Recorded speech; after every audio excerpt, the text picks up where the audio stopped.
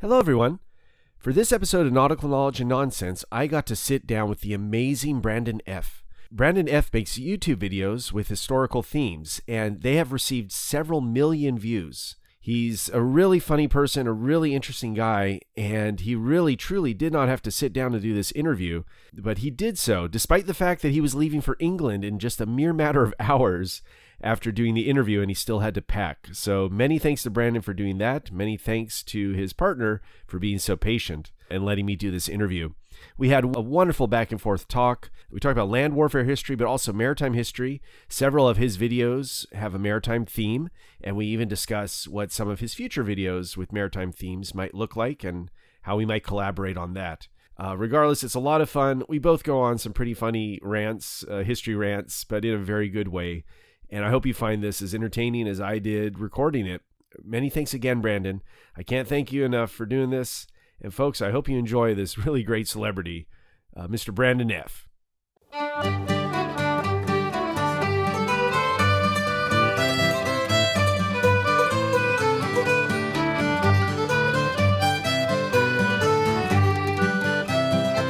Ladies and gentlemen, welcome to another episode of Nautical Knowledge and Nonsense. I am here with the one and only Brandon F. Wow, sir. I mean, you are a YouTube sensation. Millions of hits. I don't know. I'm not sure that I would go so far as to say sensation. I make strange, incredibly niche content, and for some ungodly reason, people watch it, is how I normally describe it to people. Yeah, it's good fun, though. Thank you for having me, sir. This will be a good time, I think. Yeah, well, I mean, I love your videos. I'm super excited by them. My first video that I ever saw. So actually, we should back up. So Brandon F. here is that how I should address you, or Mr. F. or Brandon? Mr. F. Brandon F. You, the guy over there, damn Tory, right. whatever you prefer, really. All right, well, Brandon does incredible historical videos, mostly focusing on Napoleonic era, but you dabble in a lot of other eras too. All over the place. Really, I would say it's actually more like, at least it's been lately, more American War of Independence, but I'm getting more and more into Napoleonic stuff as we go. See, I have my little, my framed portrait of the king right there. I guess he's good for both time periods, though.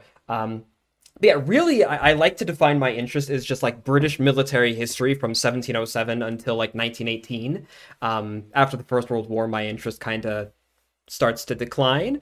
But it's a very eclectic channel, really. It's just if I find something that's interesting historically, I like to be able to talk about it. Although that's mainly, British military history. Well, people love it, clearly. I mean, all your videos get tens of thousands of hits, if not hundreds of thousands or more. Wow. I try.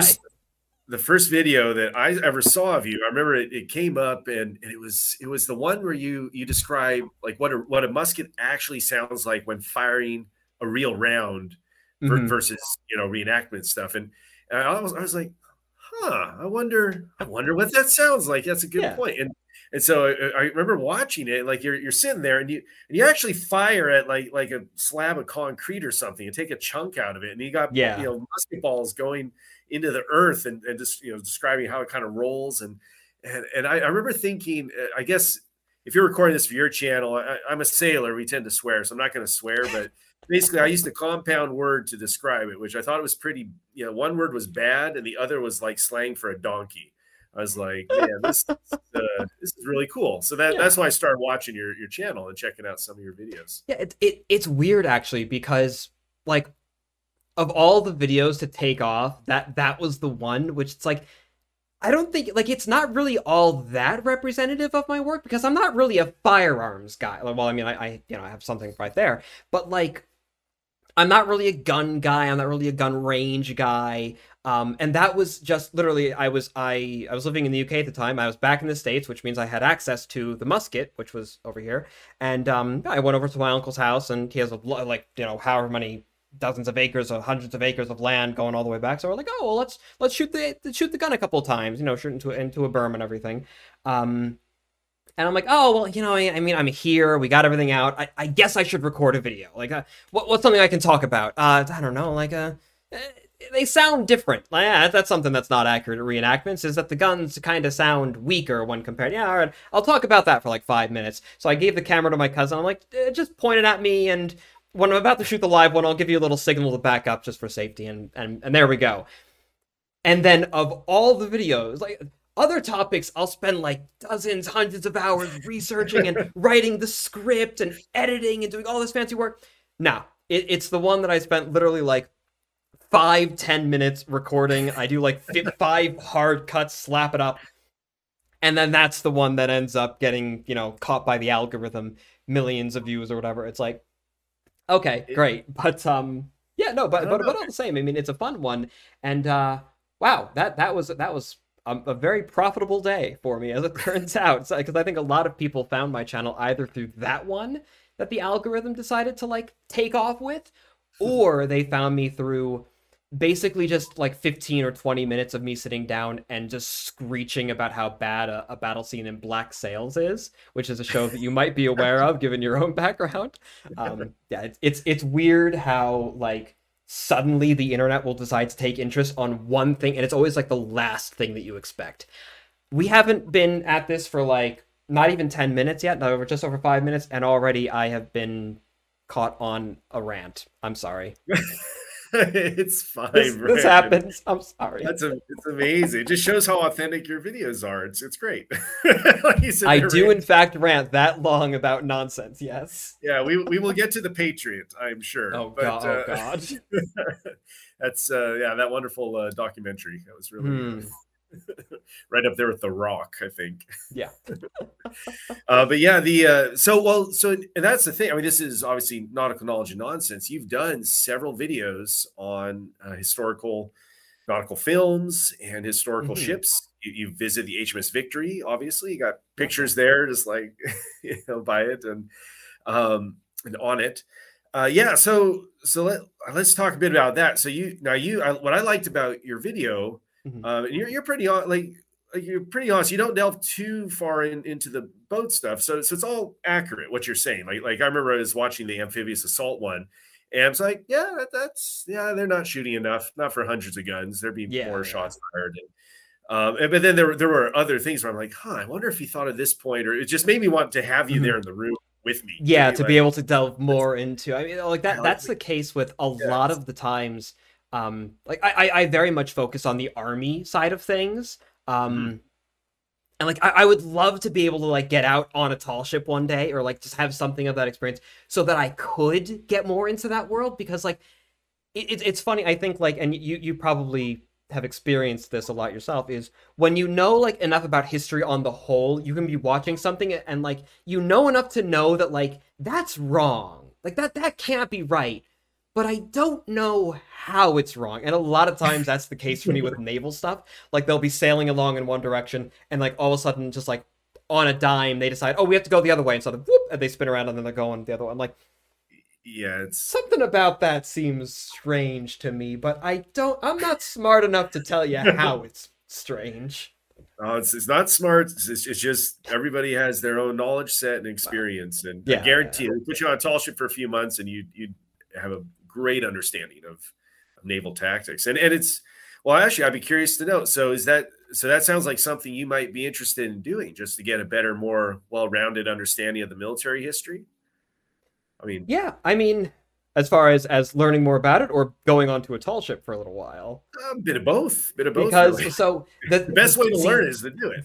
The thing about going onto the tall ship is like, the adventurous side is like, oh my God, that sounds like it would be amazing. But then the other half of me is like, Brandon, you will die. You like, something will happen. Because I was out in a pool a little while ago, and I tried to swim from one end to the other. I was out of breath by the time I got to the other side. It's like, I am a horrible swimmer.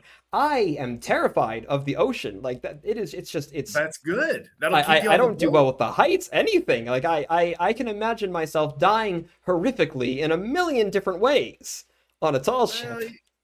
Yeah, just don't think about that too much when you're doing it. Okay, you just don't think about it. Usually, I know, when I've been in situations where it's like, oh crap, yeah, if I let go, it happens all the time. You let go and you die. So, but that's comforting. Oh yeah. Well, I mean, the things can fall down. Oh, gosh, don't even get me started all the ways. But you don't focus on that. You focus on like, I've got a job to do, and my thing, because I used to be deathly afraid of heights. I mean, the first time I went aloft on climbing up the rigging aloft on a tall ship, I mean, I was literally shaking, and like I was on the foot ropes, and they're just like jiggling, and and the poor, and the I mean, I imagine that there's a lot of motion in the wind there, even if they are really taut. Yeah. Like I imagine there's it's not quite, it's not like a ladder up there. Well, and then you're laying out, but then the guy lays out next to you, so that moves the foot ropes, and they're moving around, and you're trying to gather up sail, and then you slap on. Okay, now we're underway. Now the boat's swinging like this, and side to side, and now let's throw in some wind and let the sail just come alive, and you're like, crap. So it's it can get pretty crazy. But I was so afraid of heights, and I mean my training was pretty minimal back in those times. It was like, all right, what was it? 3 points of contact, and it'd be really silly to let go. Here we go. It would be very silly. But we had a harness you clip in, but it took me. But I realized I had to get over my fear of heights, and so I just went climbing every day. Every day I volunteer. I told the captain, even if we weren't doing it, even if you have to go aloft, I'm like, can I go aloft to practice? And I just did it and did it and did it until and I'm not to say I got 100% over it. You never do 100%, but boy, if there was a dangerous situation, I could do my job. And it was kind of for me, it was like the duty thing. Like I wouldn't necessarily get a thrill or a high from it. Like some people love it. Oh man, they're just like, but like the capacity to do it when you have to without being crippled by the fear, I guess is. Well, and my thing was I got to take care of my ship and my crew. So that was enough to get me like, all right, if you don't do this, nobody is. So get up there, buddy. Like you got a job to do. And so I guess what I'm trying to say, Brandon, is you're not giving yourself enough credit. I'll bet you can do it. Safety standards are really good these days on the boats. That's good. That's good. If I could have a life vest, I'd feel a lot better about it. That much is certain. Yeah. I mean, you get stronger over time. You get smarter over time, the way you use your body up there. And it's exhilarating. It is exhilarating. Even for somebody who's afraid of heights, I can tell you, there are few things in the world better than being up aloft out on the ocean. Yeah, I imagine. I mean, one day I think it would definitely be worthwhile if I could just force myself out there to do so. And it's really, I love talking to people like you who have those sorts of experiences, just because. Like, I close my eyes or whatever, and I feel like every word that you're saying could very easily be transposed into the historical environment. Like, some of the things are going to be different, like it's like safety regulations and blah, blah, blah. But like, the entire idea, basically, I'll shorten up my rant. But what you were describing, I was thinking of that first scene in Hornblower when he's trying to get up the rigging and he's terrified, and all the other guys are just like scrambling up and down all next to him. And he's like just trying not to fall down because he's terrified.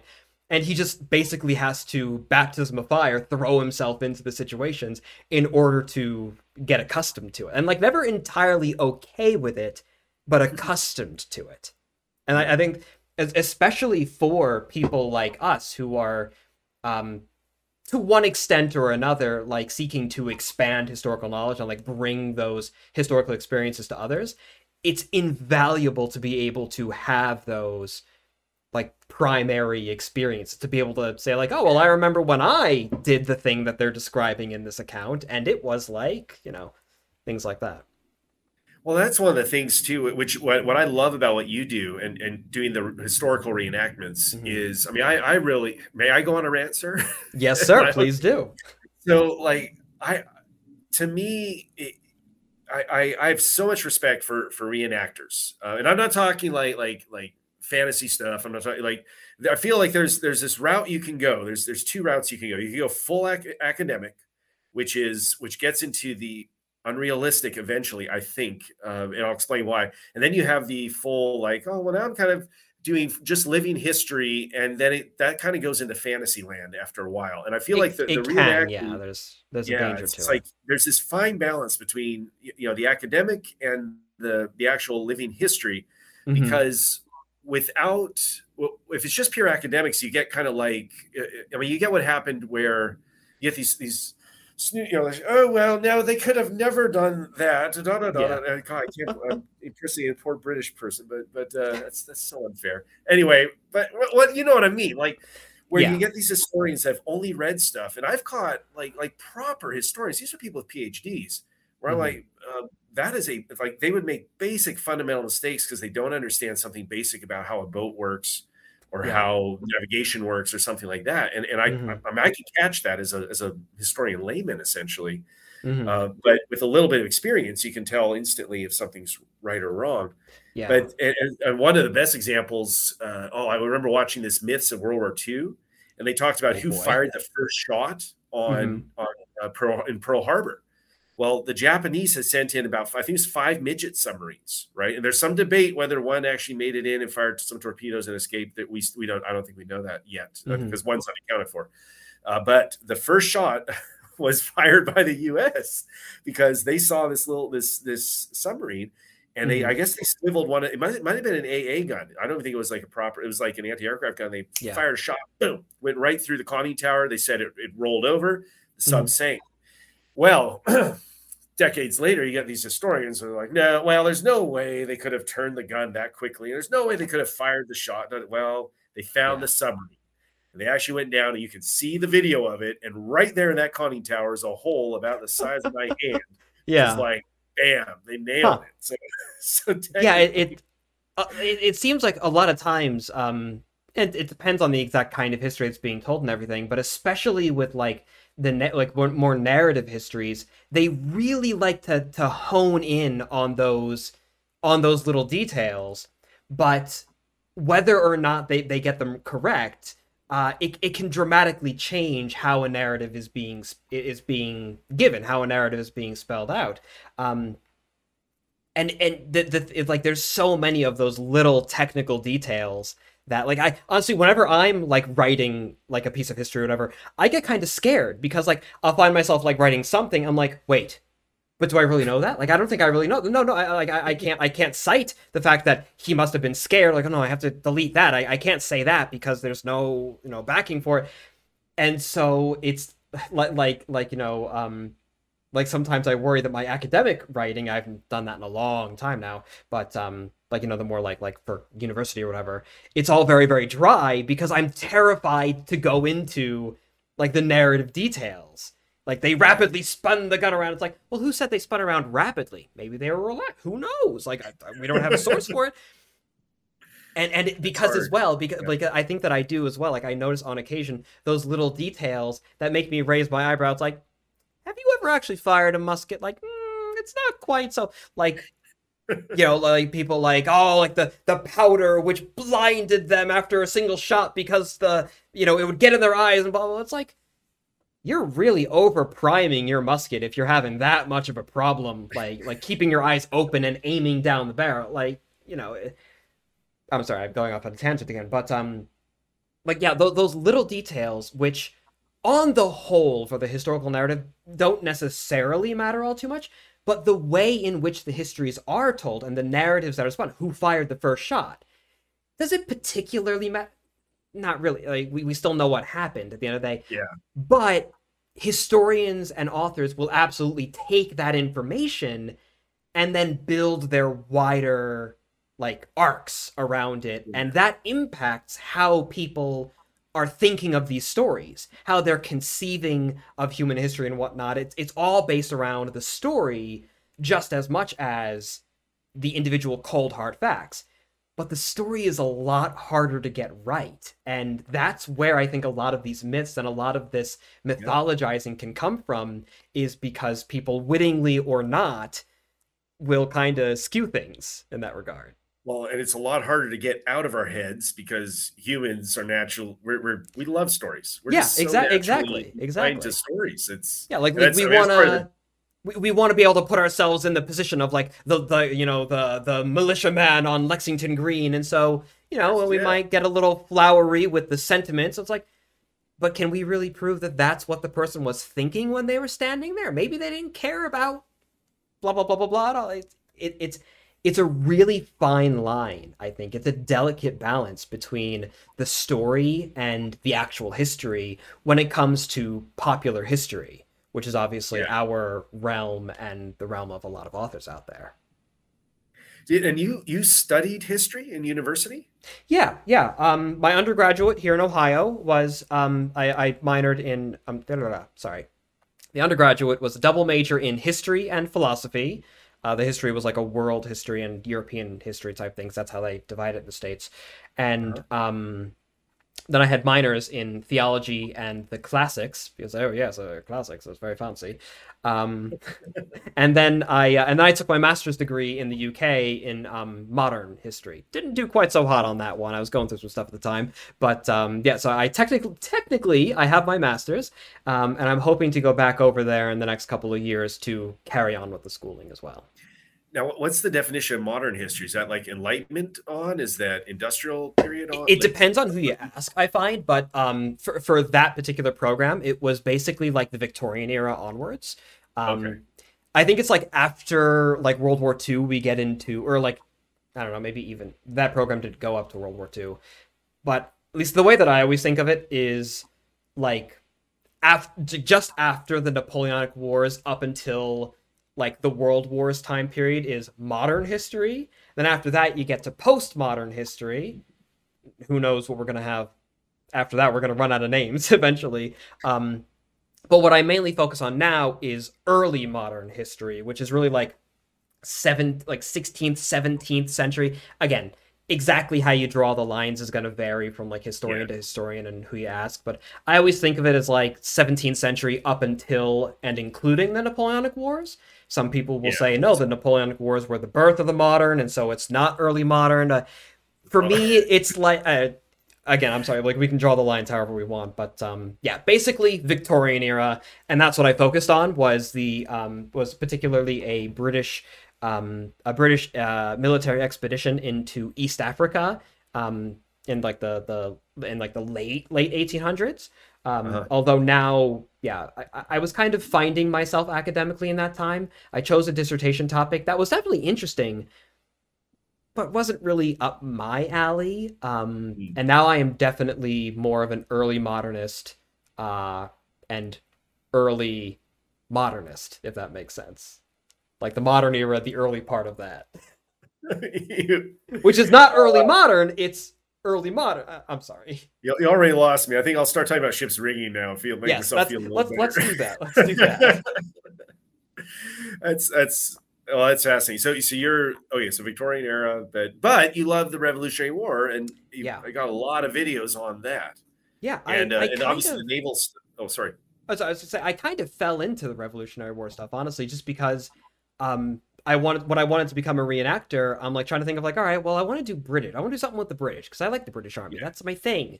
And there really weren't any Napoleonic groups in my area. There really wasn't all that much at all. It's like, oh, well, there's a Revolutionary War group. All right, cool. I'll get involved with that. And that was when I started reading about it. So was this pre or post undergraduate work? Pre. This was like just out of high school is when a friend of mine actually became a Civil War reenactor. And I started talking to him about the reenactment, like the event that he went to. And I'm like, I'm pestering him with questions. I'm annoying him. I'm asking all these different oh, how far did you march? How did the wool feel? Blah, blah, blah, blah. He's like, Brandon, just go ahead and do it yourself. I'm like, I can do it. I'm an adult now. I can do that. And that was how. So I just after high school is when I started getting involved with it. Well, I had so I actually got to do a couple of Civil War reenactments, which was amazing. That was so awesome. But the way I fell into that one, it's kind of a long story, but basically I had done a murder mystery, and it was set in the 70s. And so my character was named Manny, and I had like a handlebar mustache and sideburns. I mean, I looked good. I looked really good. Mm-hmm. And my friend on a dare, he's like, I dare you to just keep that for a month. I'm like, fine, whatever. So I kept the facial hair for a month. Didn't really think it through because I went to the 150th was it 150th, 149th? I think it's 150th anniversary of Gettysburg. Yeah, that was like a really big one. Yeah, but I had a date, but she had never seen me like that. She only saw me with a full beard. and needless to say, when she saw me, the date fizzled out pretty quickly. But when I was walking around the camps, And I don't have any family that's ever fought in the Civil War. Like I was born in Canada. Like my family, we lost the Revolutionary War, and we were loyalists and got kicked out, and went up to Canada on my mom's side. You made a good move. Good job. Yeah, and then my dad's side, they fled every conflict the Germans ever were in. So it's a pre World War One. But anyhow, the Civil War. So I was going through the Union camp, and they're kind of all like, people were really cold to me. They were kind of like almost scowling. I was like, what is going on? Like, I'm just trying to ask them questions, and they're like, they're not having it. I'm like, screw this. What, I almost was like, I don't understand these reenactors. And then I wasn't even at the Confederate camp. They were separate, obviously. But like I started walking in the direction of the Confederate camp. I wasn't even there. And people were like, hi, hey, how's it going? Oh, what, do you need a ride? Come over here, have a drink. And like, they thought I was a Confederate reenactor because of my facial hair. Of the, so I wonder if like that style, I don't really know the fashion of the period. Maybe that's like a particularly Confederate style. And so people there thought you were, I don't know. I don't know why, weird, but the long story short, I ended up getting invited to a reenactment. And so I'm like, well, I'll check this out. And then they tried to put the uniform on me, and one of the guys said, Johan, you can never be in a reenactment, a Civil War reenactment again. I was like, oh, why not? It's like, because you actually have the build of a Civil War era soldier. Yeah, exactly. These guys were all overweight, and I was I like to think I was a little more muscular than your average Civil War soldier, but I was like definitely having trouble because the uniform was so big. But it was it was a great time, and just had a lot of fun. What got me the most, because I love visiting museums. I know you do too. And of course, is there a picture of you next to Nelson's uniform? I can't remember. Not the uniform, but a portrait of him. I'm like, yeah, here's my guy, something like that. Yeah. That's a picture. That's me in front of Tarleton. I'm like, look at him. But there's a picture with me at the Nelson, as well. But it's like you see a Nelson's uniform, and it's a heck of a thing to see. This was his actual uniform. You can see, his friend's blood all over the stockings. I think it is. Yeah, the stockings he was wearing. You can see the hole where he got shot. Yeah, and it's a heck of a thing to see that. But then I was also very, very much impressed with the replica of his uniform because it's shiny, it's beautiful, the colors are crisp. You realize like this world is not some faded 200-year-old thing. This was the real freaking world. Yeah, and it's so recent is the thing, and there's so many similarities. And I feel like the further you delve into it, the more and more you see the results of how close by it was, how recent history it is, just because of those reverberations and whatnot. But without the reenactors, all those uniforms are going to fade. The metal will rust. Like I feel like it's actually keeping real history alive. It's not just living history. It's not just this is how we think they did it. Like the good reenactors, they go out and read, they learn. They're a lot of them are armchair historians. I mean, they literally are looking up Prime Minister's documents. It's impressive. Yeah, it's one of those things that reenactment is such a weird hobby. It's such a funny thing because it has so much potential all at once to be academic and rigorous and well executed and serve such an amazing social good, I think. Actually, a shout out, there was actually recently a Napoleonic reenactment group, the 44th Regiments of Foot in the UK, that went on it was something insane. It was like a 20-mile or something like that march over 2 days, in full kit, with the packs and everything, to raise money for a charitable organization called Waterloo Uncovered. They recently finished up with that, which is that's awesome. And a number of other groups over there have done the same thing. The Coldstream Regiments of Foot Guards, which I'm a member of, the 33rd Regiments of Foot has done that. At its best, reenactment can do so much good for the world. But then on the other hand as well, I feel like there are so many pitfalls with it. There are it's unfortunate, for example, your experience with the Union group that you were mentioning is that they were standoffish and kind of cold and everything. It's that's not how you get new recruits. It's not how you get new members. And if you're not there for the public, then why are you really there? If it isn't an educational pursuit, then you're just a bunch of crazy guys in the woods with guns. And that's I like to think that there's more to it than that. But as far as recreating historical environments and historical circumstances. Obviously, it is entirely impossible to get everything 100% correct. That, like, by definition, yes, you cannot do that. And if you are, then you will rapidly be arrested for a lot of things, because turns out there's a lot of disease and shooting at each other and whatnot back in the day. But even such simple things as, like, well, why were they fighting in lines? Why were they all shoulder to shoulder? That's so stupid. Well, when you get like 50 guys and you line them all up and you're like, all right, everyone, we're going to go over there. Turns out it's actually pretty difficult to get that group to stay together unless you're in contact, unless you have a drum beating out the cadence. So, like, you know, all these little things, like these little niche concerns that, again, drive the narratives. It's a really good way to explore those elements. It's just a matter of having people who are committed enough to do it and get it right, but also willing to share that knowledge and understand that it can never be 100% historical. That's always like my biggest pet peeve is like people in the one camp who are like, we're just out here having fun. Yeah, grab a couple of beers, shooting some guns with the guys, getting away from the wives, and that's it. Like, no. But then you got the guys on the other side who are like, if you're not sleeping in a hole in the ground, and if you're not absolutely miserable, then you are disrespecting the history. It's like, okay. Relax. Calm down. This is still a hobby. Like, it. Yeah. It's interesting because on the ships, you know, it's weird because it's a hobby, but it's also it's my job too. You know, like my job was to sail these boats. The Coast Guard would come on board and inspect them, but it's weird because I wouldn't say what we do or did. I mean, every boat's different, right? Some are more reenactment than others. Some, but you know, or try to do the like historical uniforms or whatnot. But then other boats, I mean, there's a lot to be said where just if you go out and sail hard, that's more authentic than anything. Yeah, it's a tricky thing. But I was going to say, one thing. So, but even on the other ships, you can experiment with stuff and really kind of, like you said, understand why they did it. You were talking about shoulder to shoulder marching. Well, in the old days on the warships, they would fit these sailors in the hammocks and they would literally touch each other. Literally. I mean, you are shoulder to shoulder. You got less than 2 feet, I think, of space or around thereabouts widthwise. Miserable. And so they did. I remember I was hearing, I think it was the replica of the HMS Endeavor, though I could be wrong on that. Don't quote me on that one. But basically, they're out at sea. They're out at sea on the hammocks, and they're like, well, why?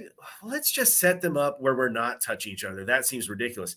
What happens is everybody's a different weight, and everybody swings at a different rate. So because of that weight difference and whatnot, I don't know the physics behind it. All I know is they're crashing into each other. Nobody got sleep. It was impossible. I guess like whereas if they're shoulder to shoulder, is it like more swinging as one together, and you can actually just like get rest. Yeah. So ironically, you get better sleep from being side by side. It's like anything, you do get used to it. I mean, I've slept on the U.S. brig Niagara out of in Erie, Pennsylvania. Nice. They still the deckhands still you rig up a hammock every night and sleep in a hammock, you know, for more often than not. Otherwise, you sleep on the sole on the floor of the ship. Okay. But yeah, so I remember one night we were like, let's rig it up the old fashioned way, and so we did put ourselves shoulder to shoulder, and this one girl, I remember lying there, and she's like, I've never slept this close to a man before, and then kind of realized like she gave away way too much information, and it's like, it's fine, don't tell anybody, you know. It was cute. That is really interesting though. Is like, and again, it's one of those little insights that I never thought about that before, because unless you're in that situation, why would you ever consider this? And so someone who's like my understanding of all the naval stuff, I like to think that I know more than the average person, but everything that I know is purely academic. It's only because I've read it in the book somewhere, and the books aren't even focusing on that kind of thing, let alone to such a...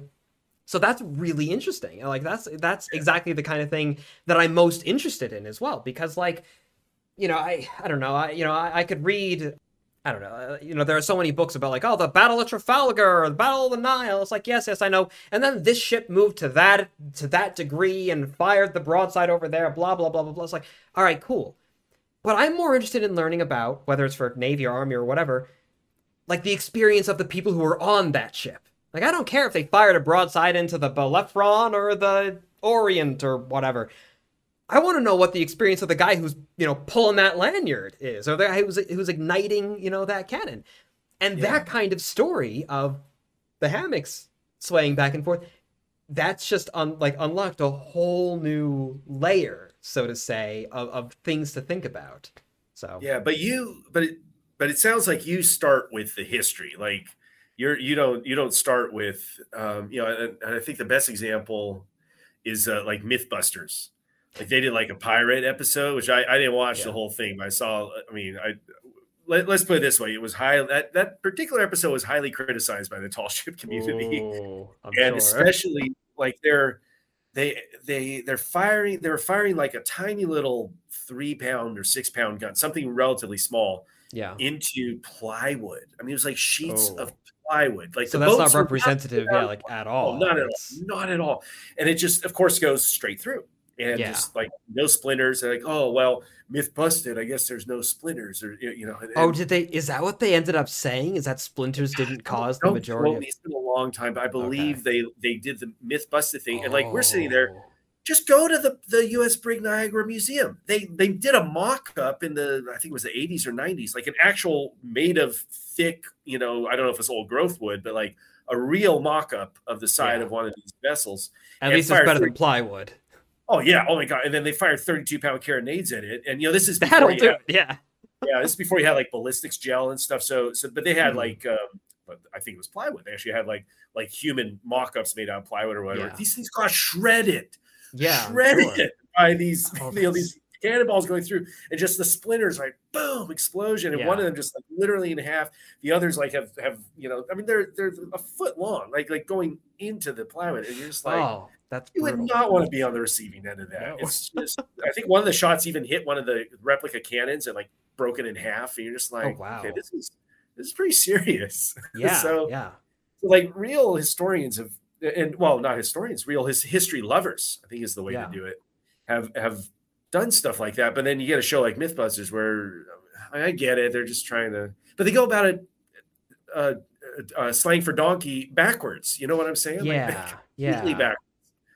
They start with it's the science, and then try to use the science to justify the history. When it's like, no, just start with the history. And I think that does sort of raise a very interesting point and very interesting question about how we apply the practical knowledge and like the practical experiences to historical realities and historical experiences. So I think a lot of times, unfortunately, and I'm sure that I've done it as well, because every reenactor, it's a very natural thing to do. It's just something to try and go against. Is like you'll have a certain experience reenacting, and then, or in your instance, like on a ship even, and then we assume that experience is transferable because, like, well, a lot of them definitely are. A lot of those experiences of like what's it like to march for 8 miles and shoulder to shoulder, blah blah blah, like it to some extent now. For example, those 44th Essex guys that I mentioned. They now know what it's like to march like 20-something or other miles in those sorts of shoes, in Napoleonic kit. They know that at least to a certain extent, but obviously not 100%. And I feel like a lot of times we as reenactors or historically inclined hobbyists and whatnot, we can do something and then like assume, oh, that must have been what it's like back in the day, but not necessarily because of those root material conditions. And how those material conditions impact things. And so it's a very fine line, I think, between balancing. I feel like, honestly, it's not even a matter so much of like approaching it with the practical end and then going to the history, or approaching it from history and then going to the practical. You really just have to blend both as much as possible. Having an experience on a tall ship or at a reenactment or firing a black powder firearm, anything like that, be like, this is interesting. Like this gives me an idea. This has given me a concept. Is this concept transferable to the history. And that is when we have to look at the primary sources and look at, the manuals and the treatises and the accounts and the memoirs and the drawings and the paintings to figure out, like, all right, how accurate is this? And then learning more about that can then inspire you to do better testing and better, experimentation and, things like that. Like, I think that it is a journey. It is definitely a process that never really ends. And it has to involve both ends, because all the time it does seem like, especially like on reenactor Facebook pages and whatnot, I'll see someone be like, hey, like, did they do this, that, or the other? Did they wear their bearskin caps at this battle? Did they use drums in this way? And then people will say, well, I remember 1998 Battle of Brandywine, we had this situation, and we definitely did this for that reason. So I'd say probably. It's like, hold on, like, that's valuable. That's important. But that's not your answer. That is a part of your answer. And again, it's so how you get to the fantasy. Yeah. Exactly. It's so easy to have it go into LARPing as opposed to experimental archaeology, or whatever people like to call it. And it has to be the same way, for sailing, I'm sure. Well, even on our ships, we would have what they call them zombie myths, where these myths would just pop up because they're such good stories. I mean, I'm literally not going to tell them to you because I don't want to create them again. Yeah, you don't want to spread it around. Yeah, reenactorisms is what we call it in the reenacting hobby. Yeah, reenactorisms. Like, like for example, I don't have my cocked hat with me, but in a cocked hat, there's like the little pieces of like string or yarn or whatever that holds the hat up. People occasionally put their pipes through that, and they're like, oh well, yeah, because it's practical, it makes sense. Like, it works. You're in the field and you find out you can stick it up there, it prevents it from breaking. It's logical. It makes a lot of sense. Yeah. Never happened though. It was some guy probably in the bicentennial who figured out, like, yeah, they probably did that, but there's no evidence to actually suggest it. And this thing spread like wildfire through the hobby. All the time you see guys having their pipes and their hats like that. Men who like don't even smoke the pipe. They just have it as a set piece. But it's completely, it's made up. It doesn't, at least to my knowledge, I don't think there's anything that supports it. And it's so easy, especially as like a new reenactor. God, when I first became a reenactor, so many myths I was peddling just because I heard from other reenactors. I'm like a 19-year-old kid. I'm like, oh well, surely these guys know more than I do. Like, oh, did you know that the bayonet like this is banned by the Geneva Convention because it's a triangle? No, what are you talking about? That's nonsense. I don't know, just all sorts of different things that are just very, very silly, but it's so easy to fall into them. Yeah, because, like you say, the narrative is so compelling with them. So really, people that do reenacting, like, they need to be focused on the history and the academics. But would you also argue then that the academics also need to have that element of living history to properly round themselves out? Like, is that fair? It definitely depends on the kind of history we're talking about. Like, for example, if it's a strictly academic history where people are saying, and then Wellington moved his 5th Corps up to the ridge and opened fire, blah, blah, blah. Like, all right, well, if you're only talking about the wide-scale troop movements, you really don't have to know how the manual exercise happens. You don't have to know how the men are firing. You just need to know that they're firing and that they're firing at a certain rate. But especially, like, again, going back to the idea that we've been harping on, when it comes to the narrative histories, it's very important. Or I think when we're talking about, I don't know, there are certain realms or certain regions, I can't necessarily think of an example, but there are different sections where that sort of social history, that sort of like personal, individual, like lower scale history is very much informing the wider narrative, the more hardcore, like scholarly history. And that is where it's most important. Like, if you're going to write about the Battle of Agincourt, for example, I could not do so. Mm-hmm. I'm sure that if I dedicated the time to it, I could go in, I could read all the other history books and articles and some of the primary sources, and I could probably write an article about the Battle of Agincourt that's perfectly adequate. But I've never I've never loosed a longbow, I've never worn armor, I've never really spoken to anyone directly who has done those things, I've never seen it in person, like, I'm completely removed from it. And because that would be purely academic, I think I would inherently be missing a very important part of the equation of what that battle is. Same thing for if I was going to try and write an article or make a video or whatever about naval stuff. Whenever I do talk about naval stuff, I do pretty careful because I feel like I can only go so far. Because I will say something for which, like, it makes complete sense in my mind. That, like, well, surely the sail works in such a way, like, that it's logically consistent. There's no room for questioning to me. Like, obviously, this is how it has to work. And I read a few of the books, like, oh, well, it's saying here, yes, like, this is confirming what I'm thinking. Turns out it's just because this author did the same thing, but he made the same assumptions that I'm making, or, any number of things. But, like, it's so easy to go along those certain lines. And I could write an entire script about, how something or other works. But then I talk to someone like yourself, and they're like, oh, well, yes, you did manage to get this about the gibber line with the nautico measure. That's all correct. But have you considered the scribbler note? Have you considered that and the impact that it was going to have on the weatherline lee base? Oh, I've never even heard of any of that, and it changes everything, and all of a sudden, everything that I thought was wrong. Well, don't worry too much about the sailor jargon. We still argue over it to this day, and I swear to God, half of it was just made up, probably as a joke, and then it became tradition. I got so many comments on the one video that I made about the anchor being pulled up, for example, how they did it. Like, Brandon, it's not a rope. It's never a rope on a ship. It's a line. It's not a rope. It's a line. I'm like, it's the same thing. But I know that if I talk about my musket and someone says, and someone refers to it as a prison, I'm like, actually, the word prison is perfectly acceptable. But technically, it's not the 18th century or tricorn as opposed to cocked hat. It's like, well, it's not a tricorn. It's a cocked hat. But yeah.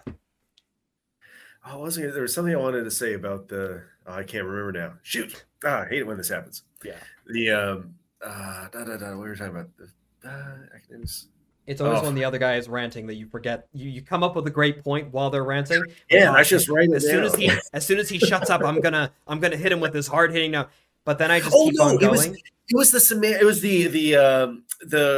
So the reason I know, I just know it's human nature to like make up stuff and then just becomes traditions because we had a sail that we called the Rafi. It was like the party hat that it was a deck set sail.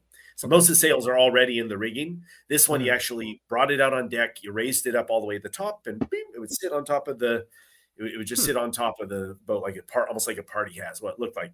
Big debate over, is it a Rafi or is it technically a gallant? Well, who cares? But that's not the point of this story is. The point was as a joke. So we had black powder on the ships and it was stowed. It wasn't stowed below, but we would make the cartridges below. But anytime we've had to pull a powder out of this locker on deck, they'd say, powder on deck, and everybody would repeat that. And that was just to mean don't smoke, just alerting everybody. Yeah, hey, make sure that everything is. Yeah, we got actual explosives and don't do anything stupid. And so he said, powder on deck. Everyone repeats, powder on deck, and so I started jokingly because the Rafi, I had to go back down into the aft cabin of the ship and go into the LAS, which is like the basement of that particular cabin, and pull out this sail. And so I brought out the Rafi one time. I said, Rafi on deck. It was a joke. Everyone was like, haha, that's funny. So they started doing that as a joke. 6 months later, I went back to everyone is doing it. I came back and I pulled out the Rafi and I just brought it out on deck. Like, you can't do that. You have to say Rafi on deck. Yeah. And I'm like, no, I don't. I actually don't. It's like, no, you do. It's important. I'm like, it's the tradition. No, you have to. I made that up. Yep. As a joke. Oh, so that's funny. It was crazy how quickly it was turned into guys, seriously, I made that up. That was not real. So yeah, it's funny. It's funny how it happens. Yeah, it's one of those weird lines, and especially in the military reenactment community, one thing that always really bothers me in the reenacting community is when people will tell those jokes, but then not make it apparent that they are telling a joke. Because it's so easy, and I feel like rumors will spread like that. Oh well, yeah, this is actually like the British would reload it in this different weird funny way. It's like, no, that was a meme. What are you talking about? Like I remember actually like a super early event that I was with my old unit. I used to be with the 54th Regiment of Foot out in like the Connecticut area, and one of my first ever events with them, I was talking about the Assassin's Creed games and how like historically awful they are. And I was saying like, and there's this funny bit where rather than like, reloading, like springing his musket up and then reloading at the side, which makes sense, he would like carry the musket at the trail, reach with his left hand to get his cartridge, and then reach around to prime it like this before it goes. I'm like, and that was just like, that's so silly. I was making fun of it. Yeah. But this one guy in the unit he was a great guy, very nice, very, very funny man, very, very sarcastic man though. And he had me going for a little while because he said, no, Brandon, that's actually right. I'm like, what are you talking about? That's clearly not right. It's like, no, man, that was how Native Americans actually, like, that was a Native American technique. The Iroquois did it. And they use that in order to reload more silently while on the march, so they're not moving the musket around so much in the brush. Like, yeah, that was the thing. And I'm like, you're BSing me right now, right? He's like, no, man, look it up. I'm like, hold on. I'm looking around to the others, like, he's joking. And he's like, man, I'm just messing with you. I'm like, oh, okay. Like, but things like that, like if someone had overheard that, or if he didn't, if he wasn't so nice a guy and he just kept up with the joke, and all of a sudden, bing bang boom, we have a new reenactorism. And one of my pet peeves, I think, is when people, because there are people who will, especially like to the public, they'll like give sarcastic answers or sarcastic replies because they're just kind of having fun with it because they don't care. But then that just carries on and that promotes the negative stereotypes through the population and whatnot. It's like, oh, you're killing me. I thought of on deck. Oh man, I thought of two things. So, well, one is we had people. They used, so we have these things called baggy wrinkles, which are like anti-chafing gear, and it looks. Okay. I'm not even going to take time to describe it. Just type in baggy wrinkle; it'll come up eventually. You'll figure it out. But basically, it's anti-chafing gear. But so everybody invariably asks, "What's that thing on the rope?" It's to keep the rope from chafing through the sail. It's made out of okay. I was picturing like an undergarment of some sort at first when he said chafing. I was very confused. Okay. Yeah, it looks like a fuzzy. Well, the person said, "Oh, that's a sea gerbil," which it's not. But then the story went that somebody said that to like a donor, and who knows if this story is true? It's probably not. But like a donor that like was donating millions of dollars to the boat or whatever, and they said that as a joke, and then the person's like, "That's it. I'm not donating any more money to this organization." So that's the story, and that's a classic sailor trick, by the way, just to like make something a superstition or make it a negative story. And oh man, look, your sailors will beat the heck out of anybody that tries to. It's a good technique. Behavior. But this is so great because we have a video now, so I can actually do this story. So one of the guys I interviewed, Josh Scornavacci, he's episode 5 in my podcast, and he was the survivor on the HMS Bounty when she sank, the replica HMS Bounty when she sank in Hurricane Sandy. So crazy story, 3-hour interview. It's insane. It's absolutely insane. Like you will really not. Cool. I'll have to go back. I have to go back and watch that one. Absolutely. Well, listen on the plane. You got a long plane ride. Hey, there you go. You're thinking about it. There you go. It's a crazy story, but and he's a great. I mean, he's great at telling the story, but it's real life. This is not like he's making stuff up. But one of the things when he was on the Bounty, he said he was moving. It must have been some sort of a tank, like a small tank. It was only maybe a 50-pound tank or something, and let's see, compressed air, something like that. I don't know. But he was like moving it down below, moving these tanks. And some tourists were up above looking down below into the hold where he was doing his work. And they said, is that like a man, like an animatronic guy or something? Like they were actually questioning it. So Josh said he instantly like kind of froze up and then just went back and forth. Yeah, what mechanical? With the same motion until they left. Which is great. I was just like, oh my God, it's something Josh would totally do. Yep. And I had one. This I actually saw with my own eyes. We had a gal who she had left tall ships for a while, and she came back and was kind of testing the waters again. And She's like, yeah, I want to get back in the boat. Da, da, da. So she was sitting there sanding. I mean, she's physically sanding like on the side of the boat. A tourist came up and poked her with his finger, like, boop, Oh, actually no. poked her. She jumped. She's like, ah. Yeah. And Yeah. he's like, oh, you're real. You're real. It was literally what he said. And she's just like, I'm out. I'm done. Like, Yep. it's like, I've had moments like that before. Like standing on the sentry duty or whatever. And like not like trying to stand all stock still because I mean you're a sentry, that doesn't make any sense. But like you're just like getting kind of bored and it's like you're kind of just like zoning out, you know, it's like kind of spacing out, waiting for someone to come up so you can like introduce them to the camp and whatnot. But then I've had like people like off to the side or whatever, like, is that a real person? Is that a mannequin? I don't know. And I've had people confuse me before, like for being a mannequin and whatnot, like from a distance or from the rear or whatever. And then when I like turn around and be like, hey, they're like, oh, okay, all right. It's like, yeah, no, I just wearing the funny outfit. That's all.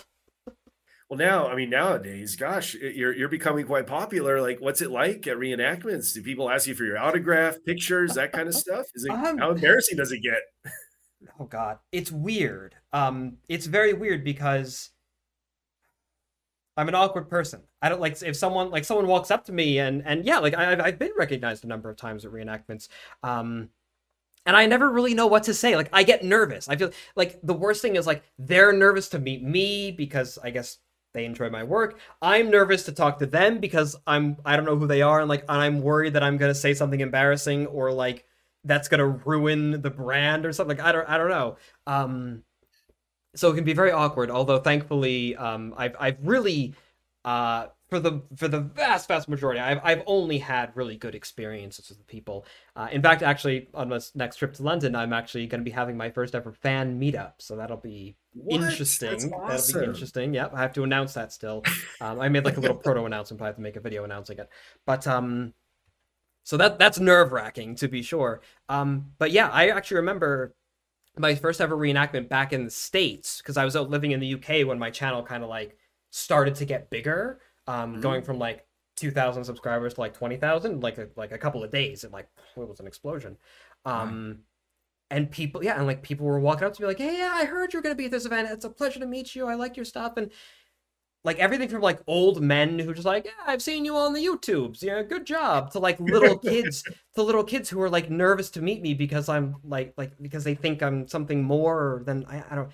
It's surreal. The only way I can describe it is really, really surreal. But I think it's more surreal. Is like I've had people like not in the reenactment hobby like know me.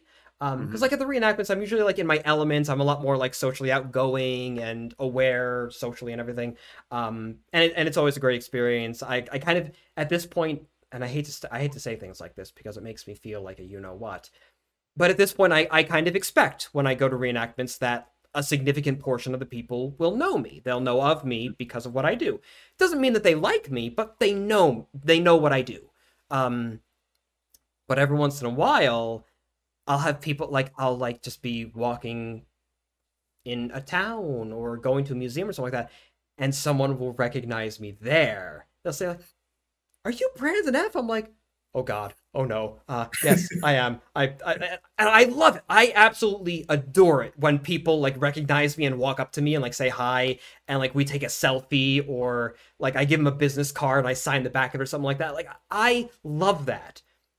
But it still kind of terrifies me. And I kind of hope that it always terrifies me because that prevents me from getting cocky about it, I like to think. In fact, at one point, actually, when I lived in Massachusetts, I had like just moved to a new town in Massachusetts.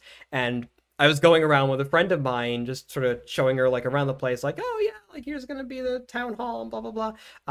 Like, you know, local bookstore and everything. And a squad car is coming along because we were like right by the police station. It was a very, very small town in the North Shore of Massachusetts.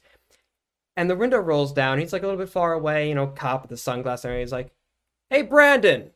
I'm like, oh God, oh no! Like I only just moved here. He already knows my name. What have I done? What's happening? What am I like? Do I have a gun on me or something? What am I doing wrong? And so I walk over. I'm like, "Yes, sir." He's like, "I like your videos on YouTube." I'm like, thank you. It was very strange. But yeah, it's all in good fun. You stay humble. ever humble. I mean, I try. It's weird. It's difficult, I think, because as well, the funny thing is like, especially at the reenactments, for example, I go through like my little script, not because I rehearsed it and because I don't care about the people to have a conversation, blah, but just because like when you have the same interaction over and over again, I fall into patterns like a customer service person or whatever. I guess Yeah. I say the same things, I tell the same stories, and I do worry that I'm coming across as like disingenuous, or if I am being disingenuous and yada yada yada. But then I have conversations with other YouTube friends, and they say the same things to me, like, yeah, I have the same worry, and I never get that impression from them. I do think it's just another example, like so many different things, of being one's own worst critic and overanalyzing. I overanalyze everything, as you might have guessed. But no, but really, honestly, I've only ever had really positive experiences meeting people who enjoy my work, and it's a great reminder, I think, when I do meet people. Oh, sorry, screw just came out of my desk. That's a little worrying.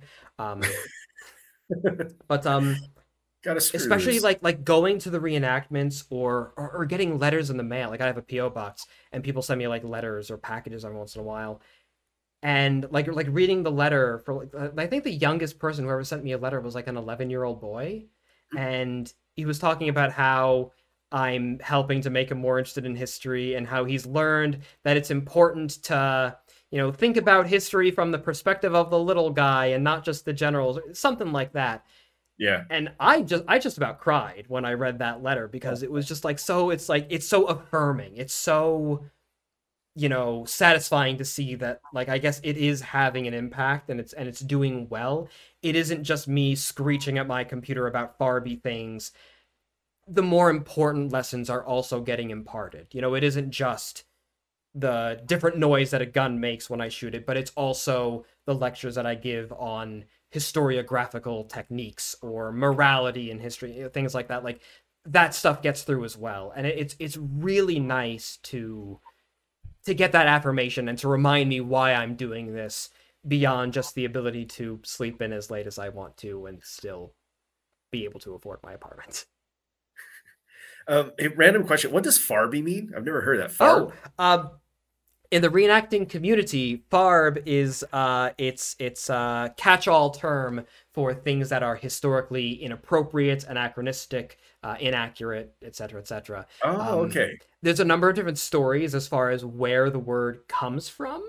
The most popular one is, far be it from me to comment on your uniform, but do you have documentation for such and such?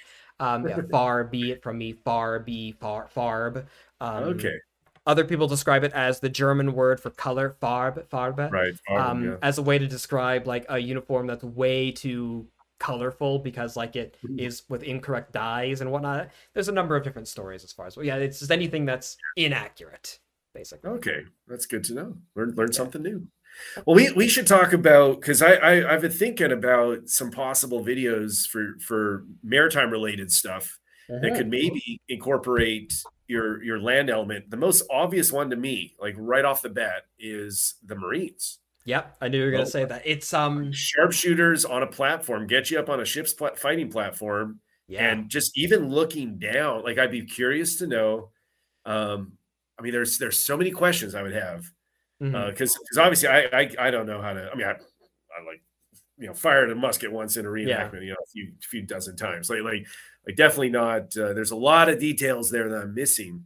But I'd have a lot of questions, especially if there was a way. Oh man, I mean, there's so many different things I've thought of that would be cool. I wish we still the boats I used to work on, we did battle sails, so we would raft up together all the time at dock, and that'd be something really easy. That's to, really cool, even though the platforms were smaller than probably a fighting platform on a warship, but you still get the impression of like what the deck looks like, what angle. And the swaying motion and how you have to accommodate for that and things like that.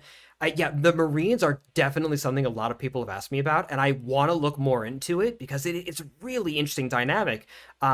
Especially I think when I hear about like the Marines fighting on land, like the Marines, for example, the Royal Marines. Well, they weren't called Royal Marines at the time, but the Marines, like at the Battle of Bunker Hill. Like, imagine just like that weird juxtaposition of fighting, like training and living on ship, but then fighting in against like a fortified position in a land engagement. That must be crazy. Well, the U.S. Marines going 500 miles across the Libyan desert. Like just like stuff like 500 miles really across the desert. It's intense. It's crazy. Yeah, and I think that sort of thing. It's like it's in order for me to make a video that's really like worthwhile. I kind of need to have someone like yourself with that naval experience to lend their own perspective on things, because I can talk about like, oh, swinging wildly in the tops. But what do I don't know about being in the tops. What am I talking about? I fired a musket before, but never in that kind of situation. Yeah, that's definitely something I think that would be really good. Something similar, actually, that I've been wanting for the longest time to make a video about. I have a bunch of notes for it, and I actually started writing a script a while back, although unfortunately I lost that. I want to make a video about a naval engagement, but from the perspective of an individual gunner, like down and like on like the tween deck. If that's I don't know if it's even called the tween deck on a military There's ship, a tween deck on the sides of the vessel, yes. But like in the middle, like with a gun deck above, gun deck below, smoke everywhere, and just the noise that must have been. Like, that sounds like a fascinating dynamic, because obviously all the guys up above, they can see what's going on, kind of with the smoke and everything. But like, you have Nelson with his spyglass saying, "Oh yes, we're going to go over that way and give them what for." All right, that's great and all, but what about that like 22-year-old guy who's just like sitting there, getting ready to swab out the gun? He's like, well, there's like part of a ship I see in the corner over there through the gun port, but that's all. Like, their experience of the battle is going to be this little, like, foot by foot or however large they were hole in the side of the ship. Yeah. And that's it. It's just firing and loading until they tell you to stop. Like, well, it's so funny you mentioned it's funny you mention that, because I have this I don't want to call it a pipe dream because it's still in my head all the time. But I have this I'm going to call it a family cartoon I want to create, where I don't know. I can't decide if it's a kid's cartoon or if it's like a serious drama, but I feel like it has to be animated. So I don't know. Anyhow, there's some definite like graphic scenes. I want to have like 3 generations of a family sitting there crying together, holding each other over a lost character or celebrating together. Like that's my vision. Yeah. But one of the characters I already know his nickname. It's going to be Sliver. I want to call him Splinter, but I guess that's the Teenage Mutant Ninja Turtles sensei or whatever, so that would something like that. Like this like grizzled kind of older middle-aged warrior, but that he got a huge scar on. He's just like torn a mouth essentially. Yeah, and in probably the second episode, because of course everyone's gonna be curious, like what's this guy? What's the story? But then the start of one of the episodes, it's going to be what you just described. It's going to be that battle, and all you see initially is just gray. Just great. And then little flashes of light here and there, just like buds. And slowly the sound kind of comes in a little bit. But really his perspective of that battle is just, it's gray, flash. You see other flashes, but you don't see anything. Gun gets taken out down the road, like down the line. The confusion of it all, just the chaos, because you don't have exactly. Well, and then he gets hit, and then his gun gets hit, and it's just, and then he ends up, buddies are staring at him, and at first you don't see what the problem is, but then he's like, oh my God, he's got like this split, this splinter stuck in a shard of wood. Definitely sounds more like an adult story than I know, it's such a story. I can't make it kid friendly. It wouldn't work.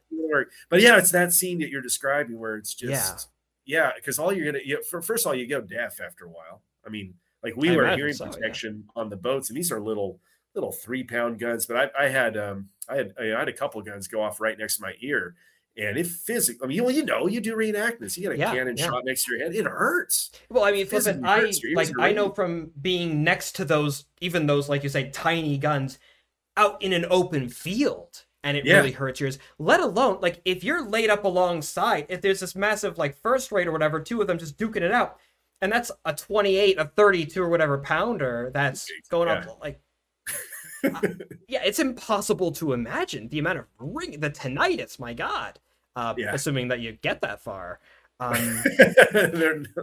You hope you get that far. That's the ideal.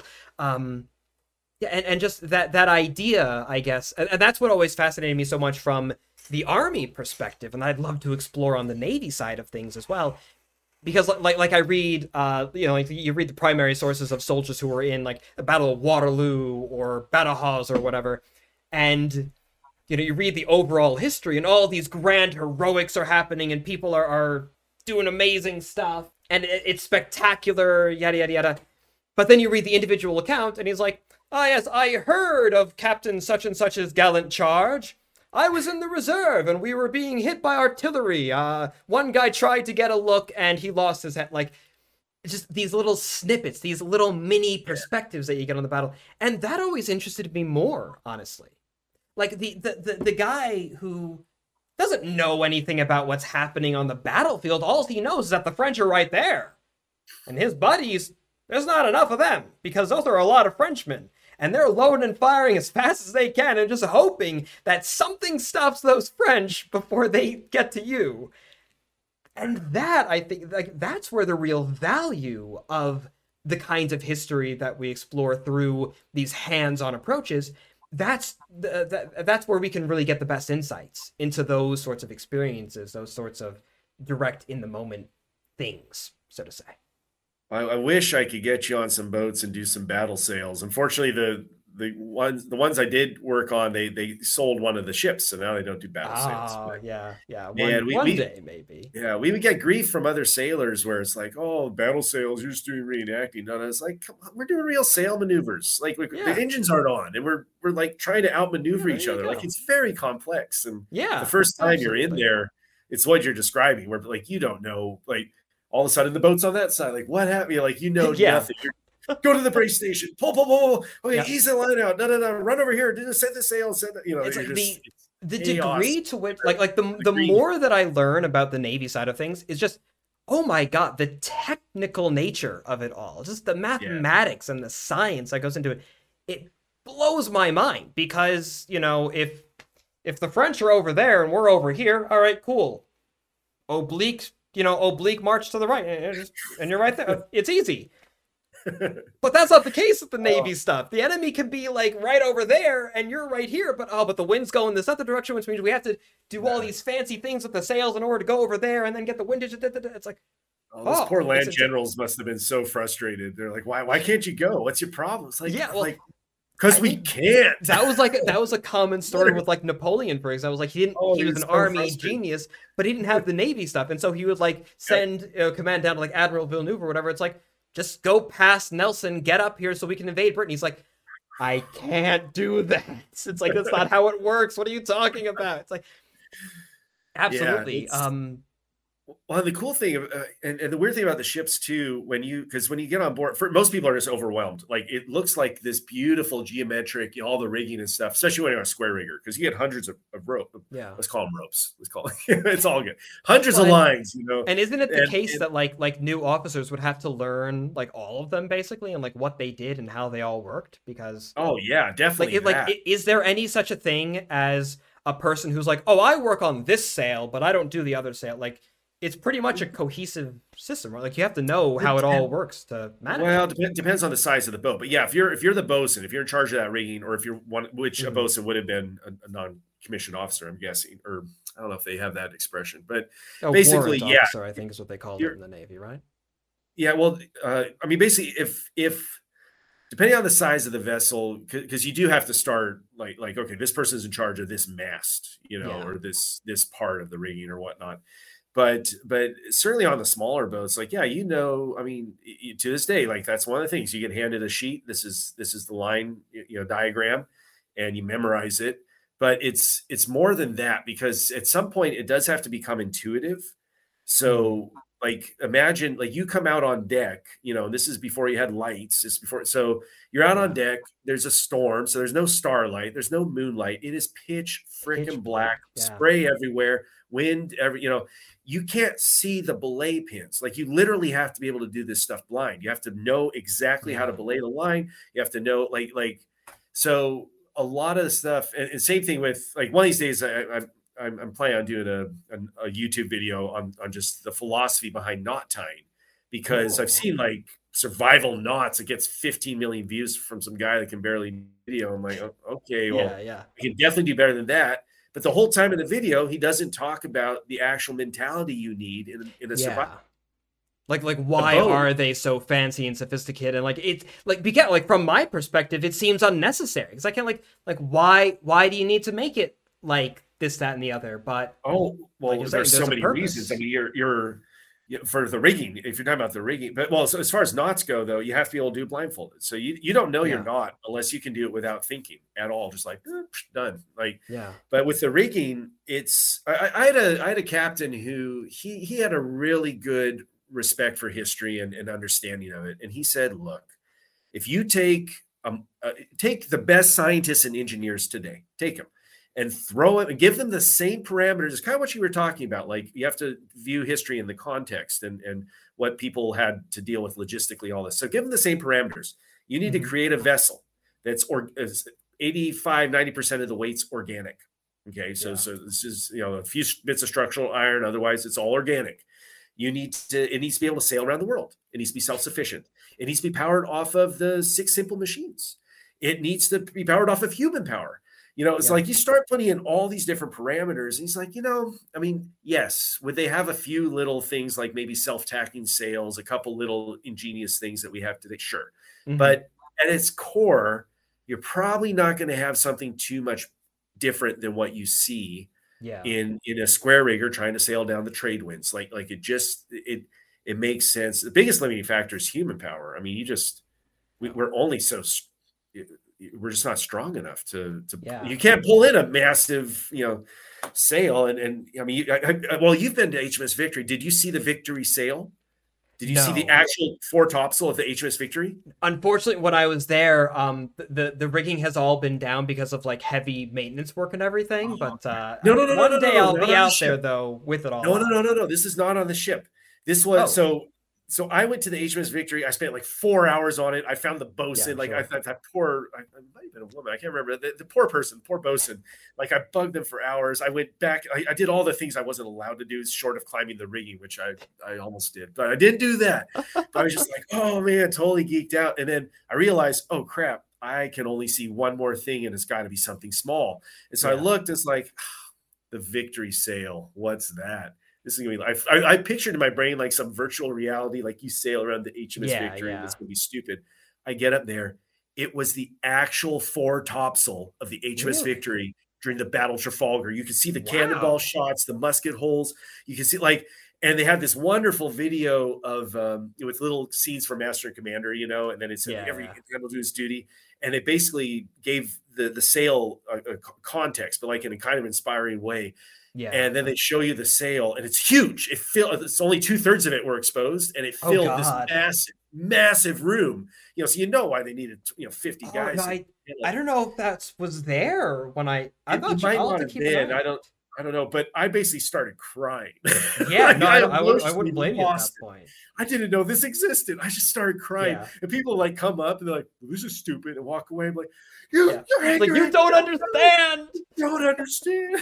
It was so But oh yeah, it's if you get a chance to see that, and now you're famous, so you maybe can like pull some clout. Like Well, no, don't get too famous, cocky. famous Also, is a very generous way of putting it. yeah. Also don't sneak into the museum at night, which me and one of my old shipmates, Jamie. Well, I didn't do it, but Jamie did. We got locked out. For all legal purposes, I didn't do it. My friend did. No, no, no, no. So we were I on see the what you're Viking. talking about. We were on the Viking ship, and our entire crew, all 65 of us, we were in one of the warehouses in Portsmouth in the actual facility there. It's a Mhm. military facility. And but Jamie and I went out on the town, and then the gate closed, and so we couldn't get back in. It's like 3 a.m. We're like, oh crap. Well, so I just Yep. slept out on like I slept under a statue or something out there. But he swam around in this putrid water. It was like, oh man, Oh you're gonna God, yeah. get, Portsmouth, that's if you don't get shot by busy a person water. with a submachine gun, you're gonna be die of some horrible disease. But Jamie, one reason I mentioned Jamie though is he is the fellow, the British fellow. I'm either going to do his interview right before yours or after. I don't know yet, Brandon. Depends on when the editing gets done. But he's the one from Cornwall that wants to get your autograph and wants to invite you for a cup of tea. So Well, all right, all right. There could be some he's a stories there. wonderful old shipmate. He's a great guy. So Nice. crazy stories.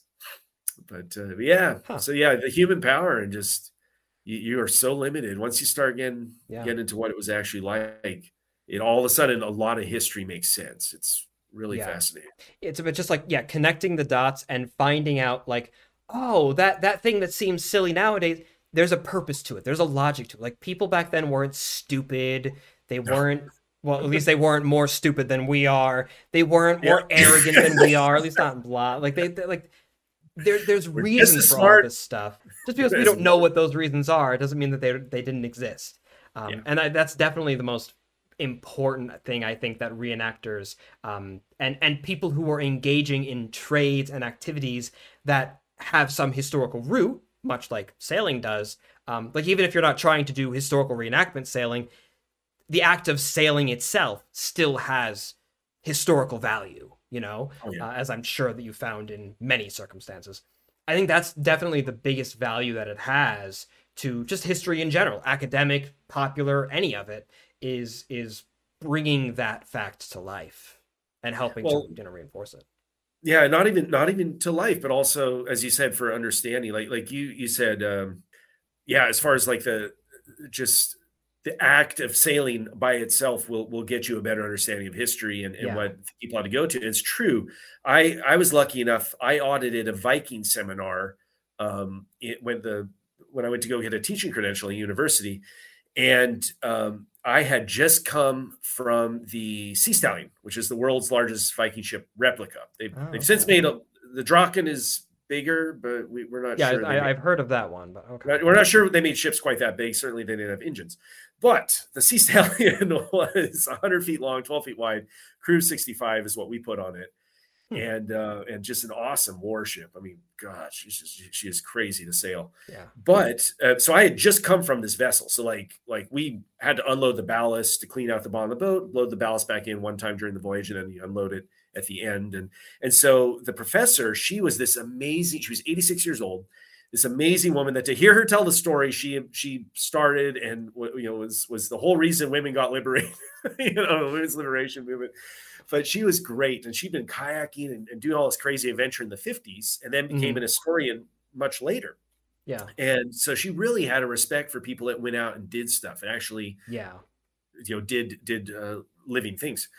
And so when she found out I'd been on a Viking ship, she said, by all means, come on. And so what ended up happening was any question that was boat related, which the Vikings are famous for the boats, there were a lot of questions, she'd ask me. And so a lot of times I'm like, I don't know, but this is what, so like one of the ones, I think the French paid, like, it was 42,000 pounds of, I'm guessing, coinage of some sort. I don't think they had 40,000 of gold, but some sort of coinage, 42,000. Mm-hmm. And she's like, Johan, how many ships do you think they would have needed for that? And I said, well, ma'am, break it down. That's 21 tons. And she's like, oh, well, it doesn't sound so heavy anymore. I'm like, well, no, but, so I'm like, maybe one of their big transport ships could handle 21 tons. But I said, that's not what I would do. If I were them, your ballast is made of stone. Just throw out half the stones, put in sacks of gold, make sure they don't shift. You're good to go. And she's like, Johan, I'm so happy you're here. Thank you. That's what they did. I'm like, no, I don't know. It's like, hold on. That's not what I'm saying. That's not what I'm saying at all. What else could they have done? I mean, it's the most logical, but you and so to this day, I don't know if that's what they did, but that's what I would do. Yeah. So it's one of those things of like, it gives you half the story, but you need to complete it with that actual like primary, research and everything to confirm it. But at the very least, it gives you more of an inkling. It gives you the steps that you can take to find out more if that's something that you really needed to learn about. Like it helps you to have that basis. Whereas, the other, the lady, very intelligent as she is, but still, like, she wasn't starting from that same position.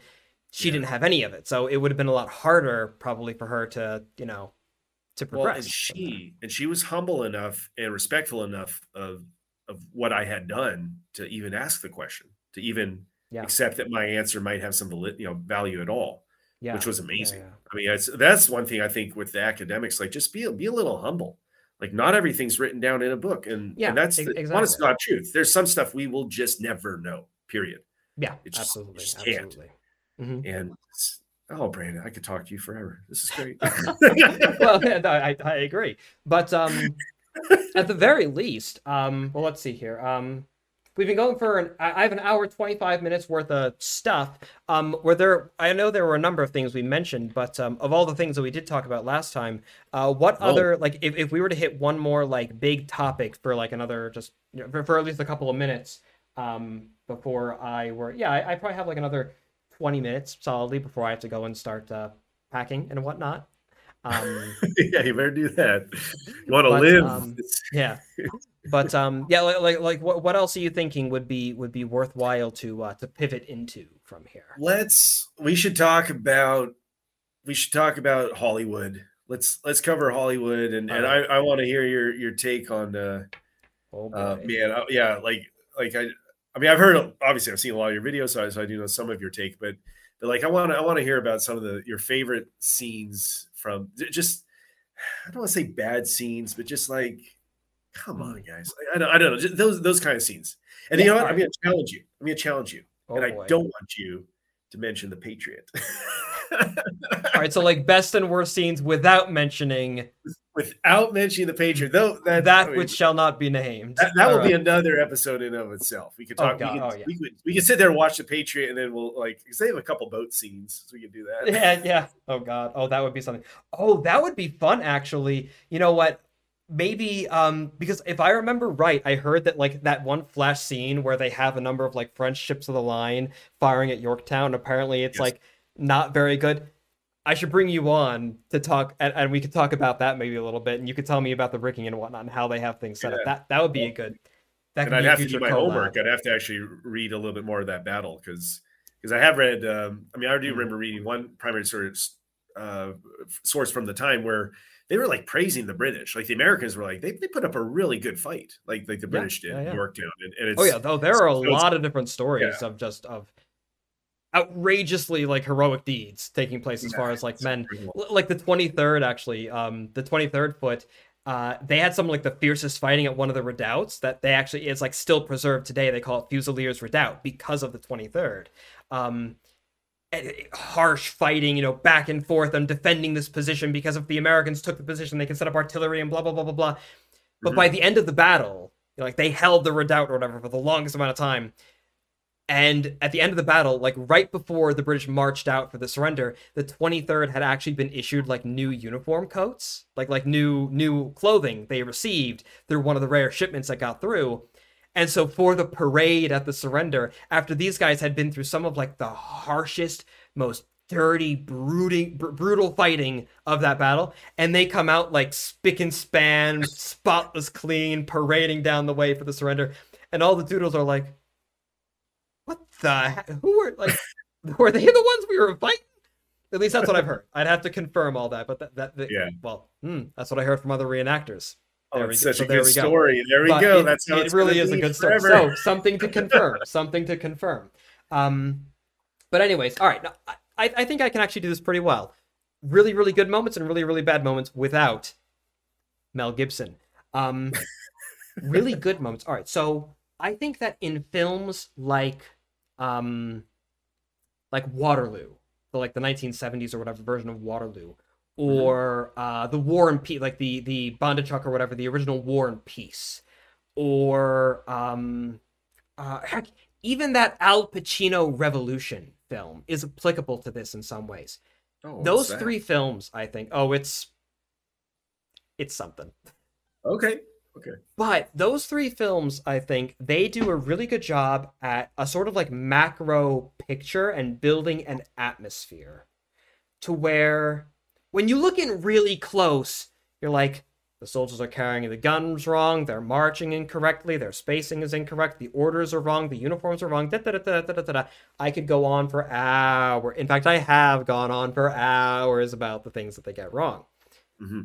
But when you look at it as a whole, for like the atmosphere, like the sounds of the battle and like the sights of the smoke filling the field and the shouting and the screaming and the gunfire and the men falling down and blah, blah, blah, blah, blah.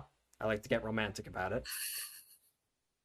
There are certain moments in films like that like really capture, I think, the mentality and the feeling of the time really, really well. Especially films like Waterloo, where you just have that massive scale. Like, if you want to find out what, like, 50,000 guys, whatever, marching across the field looks like, that's your film. If you zoom in, the uniforms look awful. Well, actually, they don't look all too bad in that one, but, like, they're not good. They're definitely not good. You can tell they're, like, costumey type stuff. They're cheaply made. The musket drill is awful. They're all like Soviet, like, army extras, because it was made, that was how they made the movie, is they got a whole bunch of extras from Russia to be the soldiers. So, like, they're presenting arms like Russian lifeguards from World War I or something like that. Like, it's ridiculous. But when you pull out and you can't notice those little details when you're pulling out, it's just a spectacle. That's the real value of that film, and of many other films like it, I think. Even if they aren't, like, 100% accurate, like, well, actually, General Picton should be on the other side, not on that side, and when the 95th advanced, they didn't advance in column of twos, they advanced in column of threes. Okay. Yeah. That's fair. That's valid. That's important to talk about. Historical accuracy does matter. But if at the very least they can capture an atmosphere of the battle, and they can get across the hellish reality that was 18th or, like, long 18th century Napoleonic whatever, like, warfare, the hell of warfare, the chaos, the smoke and all that, that's good. And if you can do that, if you cannot glorify the warfare, cough, cough, Gettysburg, cough, cough, the one that I'm not supposed to mention, things like that. Like, if you can have it be to where the men aren't charging across an open field, and da-na-na-na, you know, the heroic music, and they're like, you know, remember old England, like, okay, Whiggish nonsense, whatever. If you can get across the reality of it, so to say, that's what really matters. I think that's what really, really counts. Now, I just thought of this. So here's a quick question: in modern film, historical films, so historical films made in the modern era, say from the 70s on or whatever, do you think? I just thought of this because I was thinking about good historical films. You have one very popular video that I think it talks about grape shot, and it's from a scene from, like, is it Polish? I don't know. Russian. Yeah. And then there's, I mean, gosh, one of the greatest war films of all time is Come and See, which they used live ammunition. I've not seen it yet, but I need to watch that one. Make sure you don't have a loaded gun next to your where you're sitting. I've heard. Really, it's a downer. It's a real downer. Yeah. Extremely realistic, because you realize everything in there is like those tracer shots are like, that's really good CGI for the 80s. No, they're real. Yep. But I was thinking, like, Dust Boat. Like, do you think that the Eastern European and maybe to a lesser extent Western, like, do you think some of the European countries are doing better historical films now, just because America and Hollywood's gotten so, I mean, some of it's just really bizarre. Like, it's just outlandishly. It can be. Just not that good. I wouldn't go so. I wouldn't venture to go quite so far as that, as to say that it's like an East-West divide. I do think that in more recent years, Western, like, Hollywood-esque storytelling has gone in a very different direction that does not value historical accuracy or authenticity so much as the narrative. And unfortunately, a lot of times people use historical settings because they really want to tell a fantasy story, but they aren't creative or intelligent enough to do so. Tell us what you really think. Yes. I agree, sir. But when it comes to, but all the same, a story can be awful. You know, like, again, like that Revolution film that I mentioned, the Al Pacino movie. I was praising it, like, for the battle scene having a really good atmosphere, but on the whole, the movie is not very good. Like, it has moments that capture the atmosphere, but you also have moments where a hoity-toity British officer with this white powdered face going, oh, yes, we're going to go on a hunt for the rebels. And he goes out and he literally, like, has, like, a fox hunt for a live human being.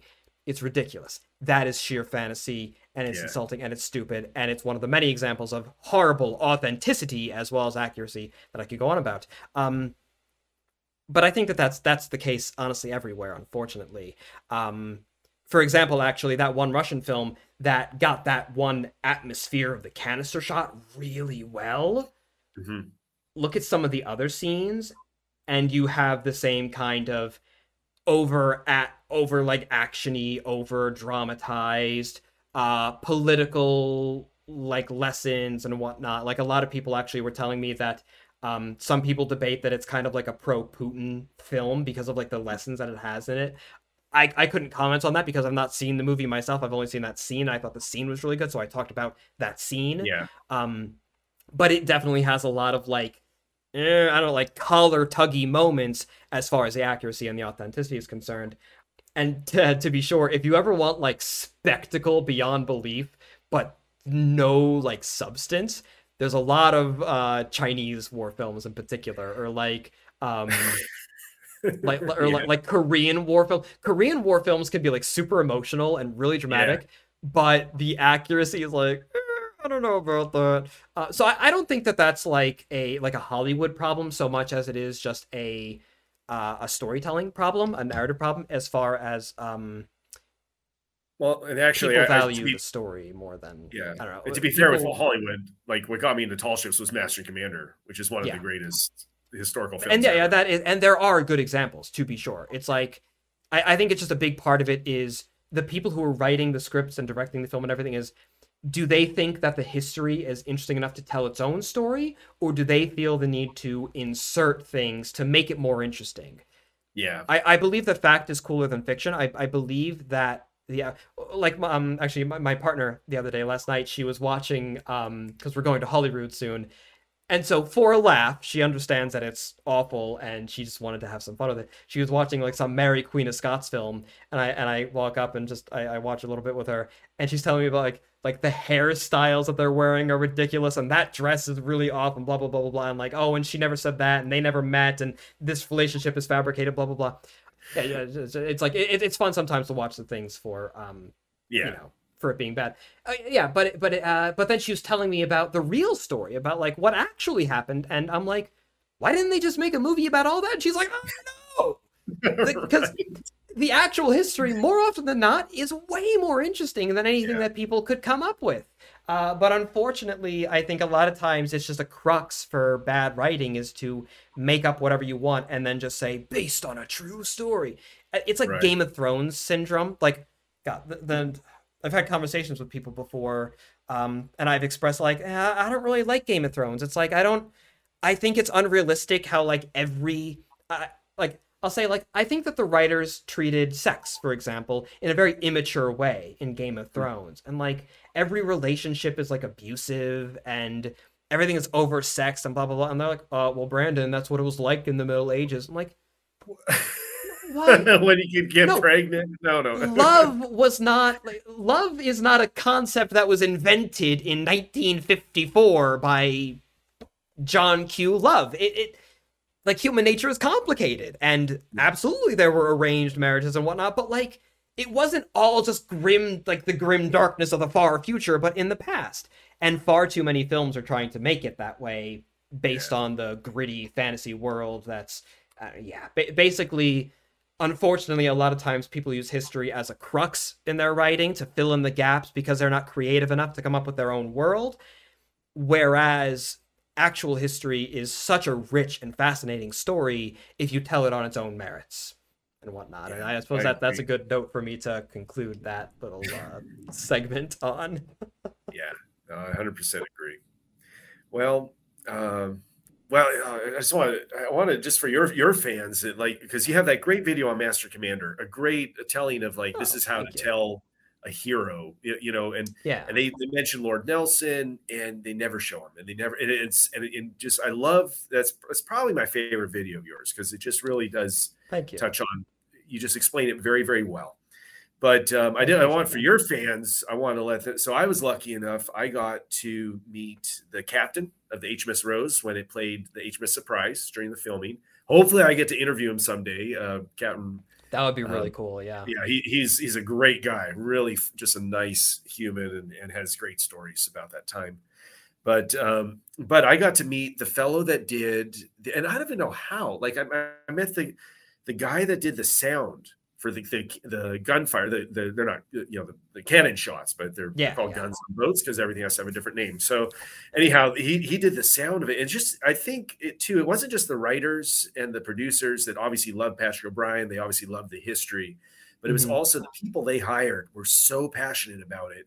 And this guy was angry. Like when I spoke to him about, I was asking him questions and stuff, and he got like his blood pressure shot up. I mean, he was angry. He's like, I told them we need a barge. Get the Coast Guard. Like, we need a barge, and we need to fire those guns from onto, over the water on towards that barge. Yeah. And he says, because they sound different, and they fired them in the woods instead. It doesn't sound the same. And it's just like, what? Like, nobody, and then the other thing he said too was that they couldn't use these actual, I guess the brass 12-pounders that Jack was famous for. When they actually fire, they sound like a bell. Yeah. So he's like, boom. It wouldn't work for what audiences are used to hearing a certain thing. Yeah. And so it's just like that attention to detail. I even think there were some of the lines, some of the ropes were like left-hand lay when they needed to be. Like it was very rare. It was like the specific. So they really tried very hard. There are a few things that are not historically accurate, or simply they're working with what they got for the film. But I think I mentioned in my little episode on Master Commander where it's like, it's so minor. The only example I use, which I think is perfectly 100% justified, is when the whalers are, they have these guys that are, they're set adrift, and they're in the South Pacific in the tropics, and they're in their full set, like oil skins, Southwesters. Like, there's no way. There's no way those guys would be dressed in that outfit in the tropics. However, the audience needs to know these are whalers. These are different from the sailors, the Navy sailors. Yeah, and you're right. Like, those are like minor points in comparison. Like if those were present factors in a film that was awful with like a million other things wrong, then like tear into it and it deserves it. But overall, I think you would agree that the film does like respect the story and the experience of those men pretty well. And so those minor points, like, they kind of don't matter quite as much because the story on the whole, the writing, like the things that are much more easily even in the people's control, like the I guess that's the thing, is like, even if you can't get a full, like, materially authentic experience, the writing and the story of the film in this example is 100% in your control, and there's no excuse to not make that authentic and good, Well, and I mean, there's lots of details in there too that most people wouldn't even notice unless you've been on boats and lived on boats. Like, just little gems, like where it's just like, oh my gosh, it's so, like, there's a scene where right before the Marine shoots the bird, the Marine sergeant, and then shoots Stephen. Right before that, you see what's his freaking Pippin? I forget the actor's name, and I forget. Pippin. He's playing Barrett Bondon, but he's like telling Stephen about the thing. Well, as he's talking and looking up, he's finishing off a lashing. He's not even looking at what he's doing, which you do automatically. Like, he's able to go through. Yeah, but it's like, it's little things like that where you're like, he just and that's actual, like, he did. That's what you do after a while when you've done those little times. nods. Yep, those little nods to the authenticity. Really? That I think it betrays when there's actual passion behind the project and when the people care about it, as opposed to, again, just using it as an excuse to get a bunch of people on a boat or whatever. It's those little things that really do help to make the difference, because it bleeds through. It really does. You can tell. Well, Brandon, thank you for keeping your passion for history alive and nurturing it in others. I appreciate it so much. Thank you for doing this interview. This is so great. No, this was good fun. I appreciate your sending me invite and having me aboard. Hey, there you go. There we go. We'll have to, I'd love to get you on a boat at some point, and anytime if you want any help with anything historical, if I don't know it, I know somebody that does. So as far as boats are concerned, so we'll figure it out. All right, I appreciate that, sir. Thank you. Yeah, thank you for your time, and best of luck on your trip. Are you going to you're going to London? You said. Are you seeing anything nautical? Are you going to Portsmouth at all? Are you going? There might be a Portsmouth trip involved. Where the schedule is very full, but there might be a Portsmouth trip fitted somewhere in there. Yeah. All right. Well, thank you so much. All right. Well, folks, with that, this Brandon. So Brandon, oh my gosh, where can they find your videos? Just type in Brandon F. Yep. That's Foxtrot. Yep. Brandon. Brandon F on YouTube. Or if you go to nativeoak.org, the word native oak, like the tree.org, is my website, which is basically just for the YouTube stuff, but I do a few other things besides, and you can find out all sorts of fun things there. Very good, very good. I will leave it to you for your outro, sir. Oh, thank you. Yeah, why is it called Native Oak? I'm just curious. I've always wondered that. From Rule Britannia. I was just trying to think of a fun name at Thy Native Oak, because it's one of the lyrics in the song. I have plans for it for the future, but for now, it's just sort of a convenient label to tie in all the various little things that I do, and like the charity fundraisers and whatnot, so I can like have a name for it all. Like it's mainly just for that. But in future, there are big plans for that name. Awesome. And nautical videos, hopefully, in the future. Yes. Oh, yes, of course. All right. Well, thank you, folks, for listening. This is what a treat for me. I hope it was a treat for you to listen to Brandon. Check out his videos. They really are entertaining. They're fun. They're great. Share them. Spread the word, please, folks. This was Nautical Knowledge and Nonsense. My name's Captain Johan. Support this if you can. I appreciate it. Buy my kids' book if you like nautical history. I tried to throw in real sailor words and sailor vocabulary and got to work directly with illustrators. So I like to think, while not accurate, because I don't believe you can pull your ears out and wrap them 3 times around the ship. It's exaggerated stories, but I'd like to say it's relatively authentic as far as kids' There books. You go. So there you go. Anyway, thank you everybody for listening. Wishing everybody out there fair winds and a falling sea. And safe journeys to you, Brandon. Thank you so much.